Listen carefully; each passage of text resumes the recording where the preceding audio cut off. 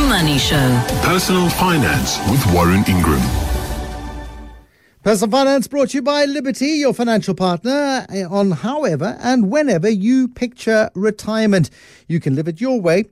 Hashtag in it with you. Liberty Group is an authorised FSP. T's and C's apply. Warren Ingram is an executive director at Galileo Capital. He's a personal financial advisor. Why are we so worried about rising American inflation, Warren?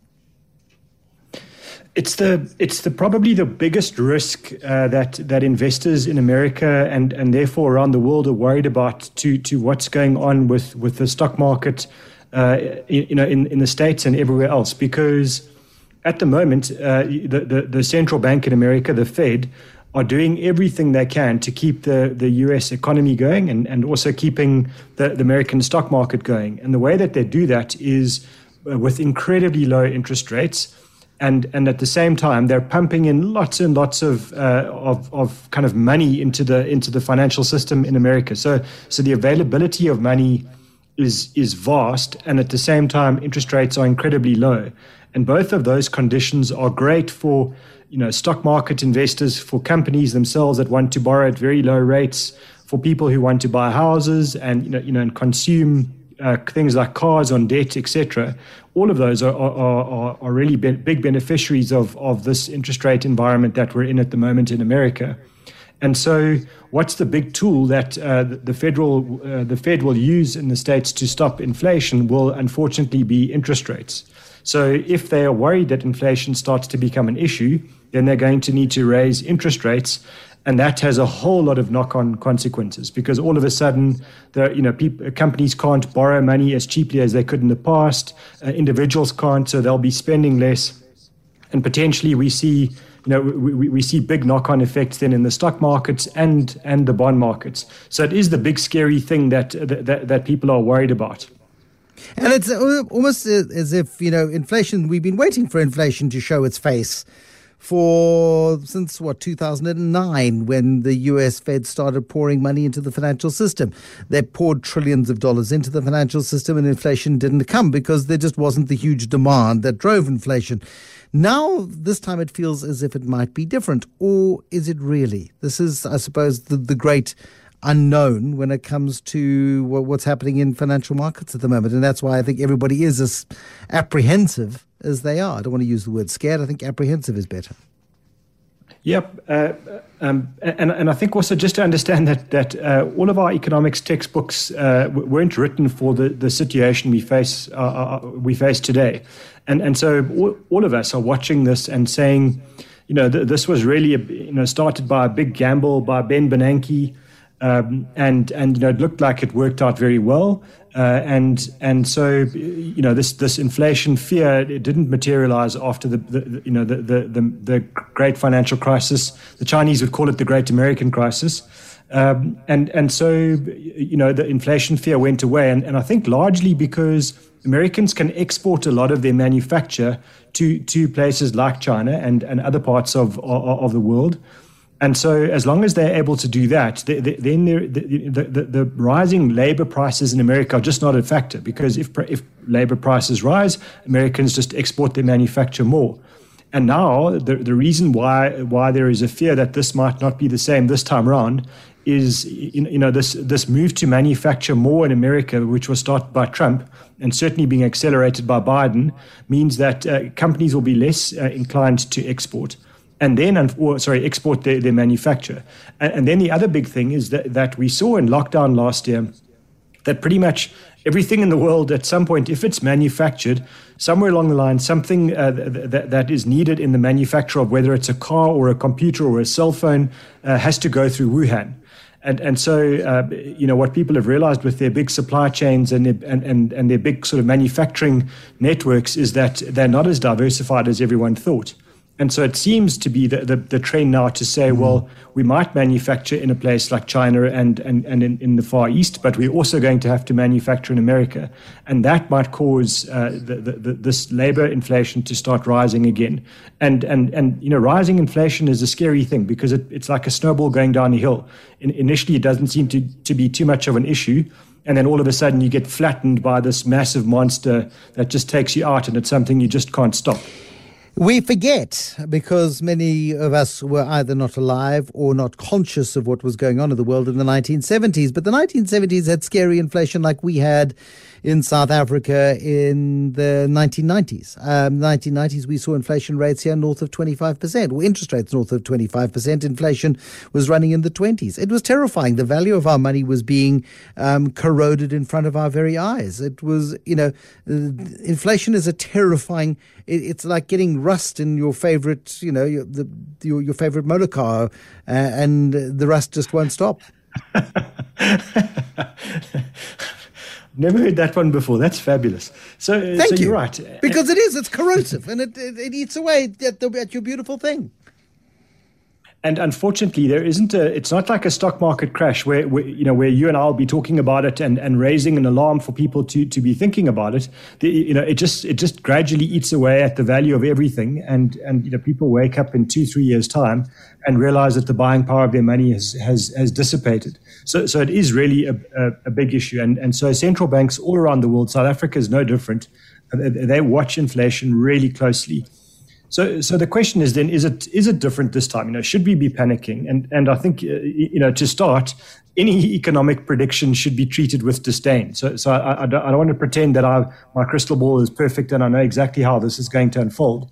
But what I would say is that the sort of protectionism that we saw from Donald Trump's America seems to have dissipated a lot under Biden's America.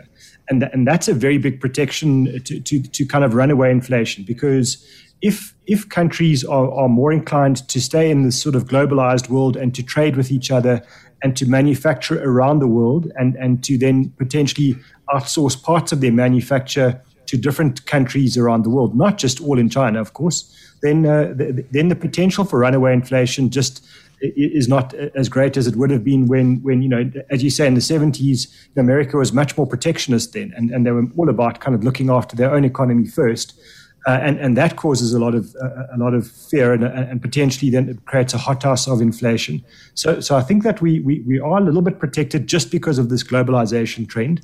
So we need to see that continues. And secondly, I think the Chinese, if they are the big manufacturing sector of the world, and we see that they go into a kind of inflation bubble. The one difference between China and the US in terms of the two major economies is that the Chinese government will simply change the laws. They'll just simply change the rules of the game to make sure that they control inflation. And they've got many more levers than the American government has to sort this out. So I think that, I'm not saying that they'll come up with the most productive levers always, but the point is they've got more levers. And so I think that we would see inflation dissipating much more quickly than we've seen in the past. But it is something that's of concern. And I think also for stock market investors, it's not necessarily that inflation arises and then causes the problem. It's actually that people anticipate and try and second guess when inflation is going to arise. And then all of a sudden we see markets fall over. And I think that's what we've seen in the last couple of weeks. People are saying, wow, look at the inflation rates in March and look at April and potentially May. And they're forgetting that prices collapsed a year ago. So looking at the change in prices from April 2020 to April 2021 is silly, because prices literally hit a wall. The economy just stopped a year ago. So tell me what we should be doing, Warren. I don't think that you're buying that the inflation boogeyman is here just yet. He's maybe waking up a little bit, but he's not yet sort of coming out from under the bed and rampaging through the china cupboard in the house. He is potentially waking up, but we shouldn't be too frightened of the damage he can cause just yet. No, I agree, and I think using your rust analogy, it's far too soon to throw the car away, because you see one little brown spot somewhere. I think it's potentially a fear that we should be aware of, and what investors should be doing in a situation like this is just make sure you've got a proper spread of assets, both in South Africa and globally. Don't be overexposed, for example, to government bonds around the world. because if interest rates do rise, then that will hurt the price of government bonds, and that will be bad for investors. And at the same time, don't be overexposed to shares in the tech sector, for example, which might fall a lot more than some of the unloved parts of the American market. And then don't be overexposed to America. So I think a lot of common sense is required here, and I know that that's an unusual thing to say in investing, but common sense with a bit of a lot of diversification, and then just look through this market cycle. People get very short-term focused when things are looking a bit scary and people become a bit fearful. And this might represent an opportunity for people to be buying shares if the market does take a knock, or it might just be a little dip and people sell in panic and market recovers and moves on. So I would say long-term focus, lots of diversification, and very little panic are the prescription for that little bit of rust on the car. Very little panic seems to be the solution to absolutely every investment conundrum in the world. It really is. And I think we've learned from the various crises, certainly in my working memory, that those who panic get hurt the hardest and get hurt the most, because they panic and they stay panicked until the recovery has taken hold, by which time they've lost out on any potential upside. But anyway, that's a discussion for another day. Warren Ingram is our guest this evening. He is with Galileo Capital. In a moment, Warren, I want to talk about the idea of locking in interest rates. Got an email from Gaynor. And we'll talk about Gaynor's email in just a moment. Retirement should be on your terms, and whether you're looking forward to adventuring, entrepreneurship, or making time for relationships that matter. However you envisage it, being able to retire your way takes planning and commitment. From saving, investing, and protecting yourself against risks, Liberty partners with you to get retirement ready. Speak to a financial advisor today to achieve the financial independence to live your ideal retirement. #Retire My Way. #In It With You. Liberty Group is an insurer and authorized FSP. T's and C's apply. These days, your weekends might look The Money Show. Personal Finance with Warren Ingram. Email from Gaynor. Hello, Warren and Bruce. Why do people always say Warren first? It makes no sense to me. It's a stupid question anyway. I'm not going to answer it. No, it's a lovely question. Gaynor says, hello, Warren. And Bruce, when the interest rates went down and bond rates went up, I frequently heard it said that we should invest in government bonds and lock in our interest rate, which at the time was 9%. I assumed that meant that the interest rate of 9% per annum was guaranteed. Please explain how the interest rate gets locked in if you buy government bonds ETF, where the price fluctuates on a daily basis. I bought the Absa New Funds Govie ETF, and my statement doesn't show any interest, only market movement. I expected that the price of the ETF would fluctuate, but that interest would be added on a monthly or quarterly basis. This is not reflected in my account. How does this work? What a good question, Gaynor, even though you put Warren's name first. Thank you, Gaynor. I'm glad you recognize the quality, and I'll be glad to answer your question for the next hour if you'd like. So I think just there are a couple of things. So if you bought one bond, and let's just say, the most kind of quoted bond in South Africa is the R186.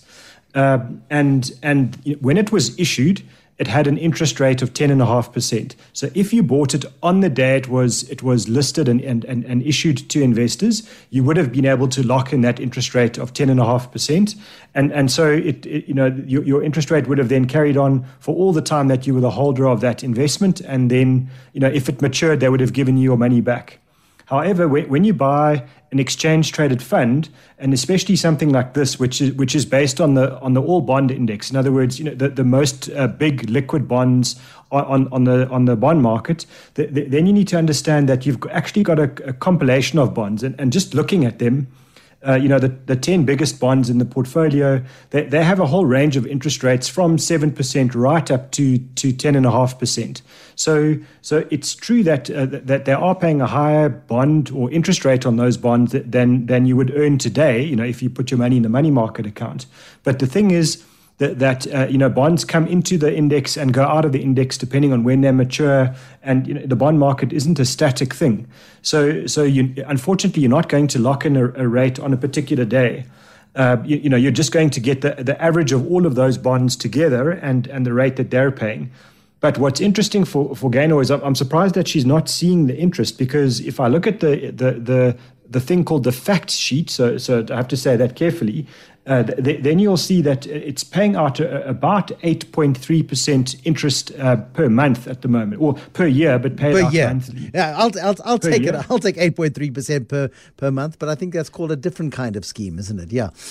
Yeah, that's the Ponzi scheme. So 8.3% a year, and it's paid on a monthly basis. So there should definitely be interest being paid out. It might be that the investment is just being reinvested. That interest is automatically reinvested into the ETF. But certainly that is the advantage of this ETF, is that it does pay out every month.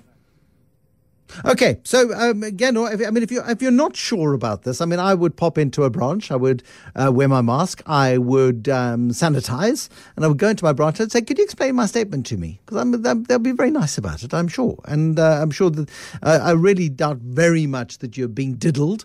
But if it gives you peace of mind, just to get an explanation, that would be, I think, a useful solution, Warren. Yeah, most likely, Bruce, this was bought via a stockbroker or a platform rather than from the bank. So the fact that it's issued by ABSA, most likely Gaynor bought it from a as I say, a stockbroker or a platform. But just to have a look at the actual detail of the account and the transaction statements, and then ask your whoever it is that you bought it through, actually ask them what's going on and where the interest is. Probably better. I can almost guarantee that a bank teller won't have the answer. Okay, all right. Thank you, Warren, for that. Phrase of the... where am I? Oh, what is concentration risk? That was good, wasn't it? There was a moment. What is concentration risk? You're on fire. risk? You're on fire. So concentration risk is the opposite. I guess it's what we always talk about with when people say, don't you want to? Aren't you afraid of putting all your eggs in one basket? And in the investment world, that means, for example, when you start buying shares for the first time, that you take all the money and all of your life savings, and you go and you buy one share with all of that money. So whether your life savings is 10,000 Rand or 10 million Rand, you say, let me go and buy that one share. And so now you've taken your entire nest egg in life and you've put it in one thing. And if that one thing doesn't work out, you've got major risk.